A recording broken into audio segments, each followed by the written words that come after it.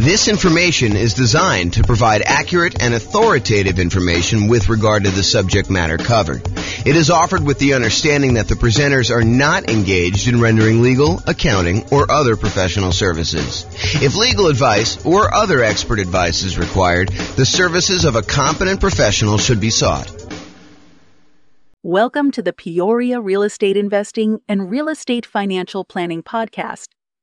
Learn all about investing in real estate in Peoria, Arizona, with a combination of real estate financial planning and modeling with numbers specific to Peoria. Plus, syndicated, more generalized recordings of live and pre-recorded real estate investing classes, not all of them specific to Peoria. Be sure to stay tuned after the podcast for a message from our sponsors. All right, good morning and welcome everyone. I am your host, James Orr. And we have a very short class today, although I have a typo in the title thing here. Add a little space there. So we got a very short class today. So prior to this class, we've covered a very wide range of all the different financing options for real estate investors. We've done a class on nothing down financing options. We've done a separate class on low down payment financing options. We've done a separate class on all the conventional financing stuff. We've done a separate class on portfolio financing. We've done some classes on creative financing. Today, we are going to cover a very short overview, a 101 introductory kind of like perspective on commercial loans. So all the financing we've covered so far has primarily been for buying properties, single family homes, condos, townhomes, duplexes, triplexes, and fourplexes. Today, we're going to really focus in on commercial properties, which are the loans you would typically use in order to buy 5 units or more. And that is really not my area of expertise. It's not my specialty. It's not something that we typically cover. So this is really going to be an overview so that if you're like brand new to real estate investing and you're wanting to know like what the different loan options are and how they all work, you know to go to do commercial financing once you get above 5 units. Okay, so if you want to go buy like single family homes or duplexes, triplexes, fourplexes, condos, townhomes, detached single family homes, all that stuff, it's all the stuff we previously covered. And I'm going to do a really quick review of all the different financing options that are available. And then we've got like one slide on the commercial properties and we'll talk about how they differ. And then you can go seek out a lender who's going to do the commercial properties. One of the reasons why I'm not going to go into ridiculous detail about commercial properties and commercial financing specifically is it varies a lot. And so you can go to one local bank who does commercial loans, and they're going to tell you very different kind of criteria for getting a loan than another one. And so you really do need to call up and find out what's going on there. So let's jump right into the other financing options to give you an overview of where we are, and then we'll go cover the commercial stuff. And I expect this class to be very short.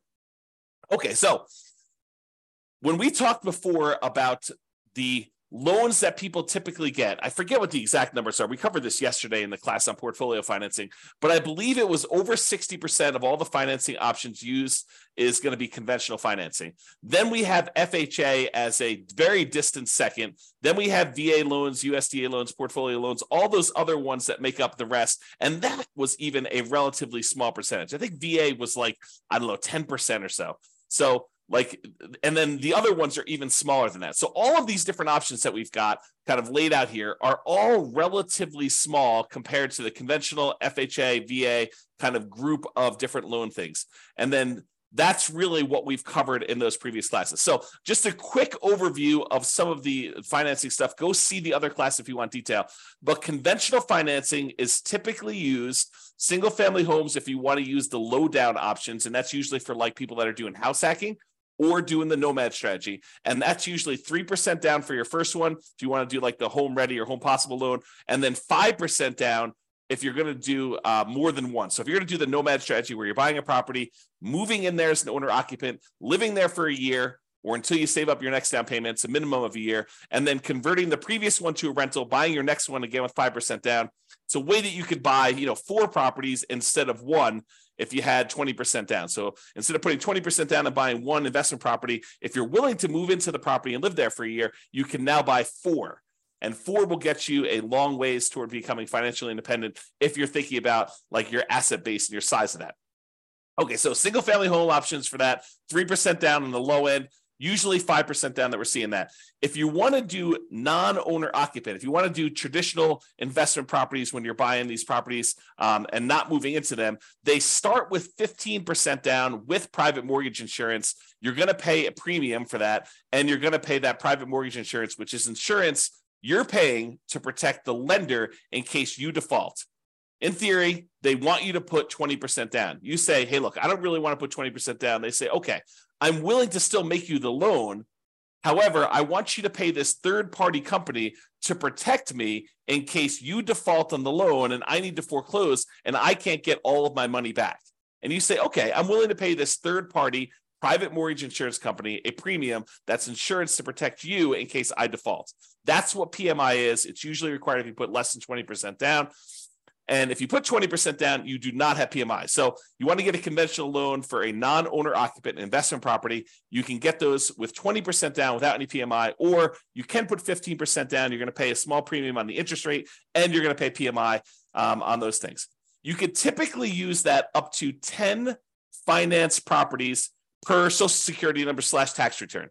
And this is when you're buying non-owner occupant properties. If you're buying owner occupant properties, there is no limit to how many conventional financing loans you can get. So it's one of the sort of carve outs that if you want to get these great 30-year fixed rate financing loans on properties that become ultimately investment properties, then doing a strategy like house hacking or Nomad, where you're buying a property as an owner occupant, moving in, and then at some point in the future, either immediately getting roommates or at some point in the future, converting that to a rental after you've lived there for a year and you fulfill the obligations that the lender requires, because you'll sign a piece of paper at closing that says, for an owner-occupant loan, you're going to move into the property and live there for a year. So if you fulfill those obligations, then you can convert it to a rental. So if you're doing that strategy, you can do more than 10 conventional loans because you're moving in as an owner-occupant.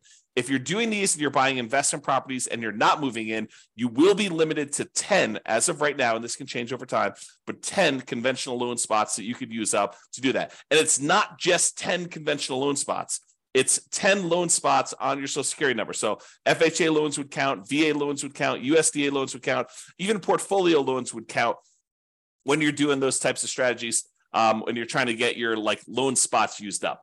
So realize that there is a limitation there when you're doing it, which is why we covered portfolio financing in the previous class. Portfolio financing is typically the financing you move to once you've used up all your loan spots. There's a couple other exceptions. Go watch the portfolio financing class for more information on that. However, that's typically what you move to when you get to your 10 loan spots. Okay, so that's all the conventional stuff. FHA, it's as low as 3.5% down. Again, this is primarily for house hackers and nomads who are going to be moving into the property. It can be used for single-family homes, plus duplexes, triplexes, or fourplexes. So anything under that 5 units, you can use the FHA financing for. The two loan types that we typically use if we're buying these kind of like duplex, triplex, and fourplex properties are FHA and VA traditionally. Okay, you can do them with the other ones, but the low down options are FHA and VA for those. So down payment assistance is sometimes used with FHA, and that's for house hackers and nomads. It's probably not going to be for non-owner occupant investors. VA loans, it requires VA eligibility. So thank you for your service if you've done that. It is a nothing down loan program. And again, that could be used for single family homes as well as duplexes, triplexes, and fourplexes. The USDA loan is the other nothing down loan program, and that requires rural property. So you're not going to be able to use this loan in a big city. These are for like things on the outskirts of town in more rural areas. Use the USDA eligibility map in order to find out if the property you're considering is eligible for that nothing down financing. Just go and search out USDA eligibility map and type in the address of the property. It will tell you if it is eligible based on that. Again, these are nothing down, and they can be used for those single-family homes, not duplexes, triplexes, or fourplexes. And then portfolio loans, these are typically local banks that are not going to be selling their loans to the secondary market, rather. They're going to be keeping the loans on their books in their own portfolio. It is usually the next stop when you exceed your loan limits with conventional financing. There are other couple exceptions, like if you're going to go do a loan with your self-directed IRA or self-directed 401k being used as a financing, or if you're going to go buy an LLC at the start, you're going to do a partnership and you're bringing a partner, one or more partners in, you want to buy in the LLC to begin with, you can use portfolio financing to do those as well. Then you've got the whole creative financing family, owner financing, wrap financing, subject to. loan assumption, the lease option, lease purchase, rent to own, lease to own kind of family of things, all the agreement for deed, contract for deed, bond for deed, installment land contract, like all of those different options as well. That's all the creative financing stuff. And in those cases, you'll probably very likely be able to negotiate a low down payment option, if not a nothing down payment option, although there are some deals that would require some money down when you're doing those. Private money, going to grandma, asking her if she'd be willing to do a loan. The negotiation is wide open on those because it's usually based on your relationship with somebody. And the quality of deal can help, but it's primarily your relationship with grandma that determines whether or not that is going to be a good loan for you. And then finally, hard money loans. Those are people that are in the business of loaning money on real estate, very likely be able to negotiate a low down payment, or in some cases, a nothing down loan option. In those, it's usually based on the quality of the deal. A lot of times you'll hear 70% of the after repaired value is the maximum that they'll loan based on those. It is generally commercial properties only. So with hard money loans, you're probably not going to be able to use those as a nomad or house hacker. It's usually only for commercial loans. That's usually because the hard money lenders don't want to deal with the consumer loan lending laws. Okay, so that is an overview of all the different things. And you'll notice that these are mostly dealing with single family homes, condos, townhomes, duplexes, triplexes, fourplexes in some cases, but it usually doesn't deal with 5 units or more. Although you could argue that the private money and hard money and creative financing ones, those could also be used with some of these commercial properties. However, commercial properties are typically 5+ units, and some banks may do some kind of more unusual things like do commercial loans across multiple single family homes, condos, townhomes, duplex, triplex, fourplexes. Well, they'll do like a blanket loan over those. Some of the other interesting things about commercial loans is they typically don't count as part of your 10 finance properties for conventional. So it usually is not one of your loan spots if you're thinking about it that way. Another interesting thing about commercial properties, a lot of times when you're doing these other loans, they're going to require that you buy them as an individual and personally sign and personally guarantee the loan. So you'll go buy a property and you'll do conventional financing. They're going to have you personally sign, and you're not going to be able to buy an LLC. Not going to get into this discussion here, but sometimes people will buy the property, and then as soon as they own the property, they will go meet with an attorney, get proper legal advice on how to do this, and then they will deed their property into the name of an LLC. There's some weird things that happen with that as far as like your ability to do that without the lender being able to call the loan due. Not that they will, but they are able to call the loan due. But you'll want to get advice from an attorney on that. It's a gray area to say the least. However, when you're getting a commercial loan, you could usually use the LLC directly to borrow. In most cases, the lender is still going to require you to sign or someone else to sign personally on the loan to personally guarantee it. And if they are going to lose money on the deal, if they have to foreclose or something like that, they will go after you personally to do that. So there is recourse on you as the individual borrower. So these loan programs, and one of the reasons why we're not going into a lot of detail, these loan programs vary and they constantly change. It's sort of like the way I think about it is all the traditional consumer-based loans have very strict standards and very rigid rules in place to protect the consumer. However, commercial financing is sort of the wild, wild west. All the rules and everything can vary. They're kind of like setting up what they can do there. And so realize that if you're going to go do commercial financing, just go in eyes wide open and realize that the programs are not standardized and that you'll likely have that. I would also point out that most of these loan programs, there's some exceptions in here, but most of these loan programs, one of the advantages of getting these is that they are 30-year fixed rate financing. However, when you go to commercial loans, a lot of times there are exceptions where you can get fixed rate financing. It's kind of difficult to do, and they're harder to get and more cumbersome to apply for. But most of the commercial loans you're going to run into are going to have some type of adjustable rate mortgage and usually have some type of balloon payment where they may have a 20-year amortization where you're paying off, you're making payments on the loan as if you were going to pay off the entire thing in 20 years. However, you usually have like a 5-year balloon or 7-year balloon or a 10-year balloon or 5 years with the right to renew one more time with an adjustment to the interest rate for another 5 years. So all these kind of like things vary. So even though that has a kind of payment period over 20 years, realize that you may have to pay off the entire loan or refinance it within 5 years or 7 years or 10 years. Again, these programs vary and they're all over the place. The relationship with the bank, especially how much you have on deposit, can help out a lot as to whether or not you can get these, especially with local banks. The underwriting depends on the guarantor, the person who is signing and guaranteeing the loan, and the property itself. And then there are other requirements such as providing financials to the bank each year.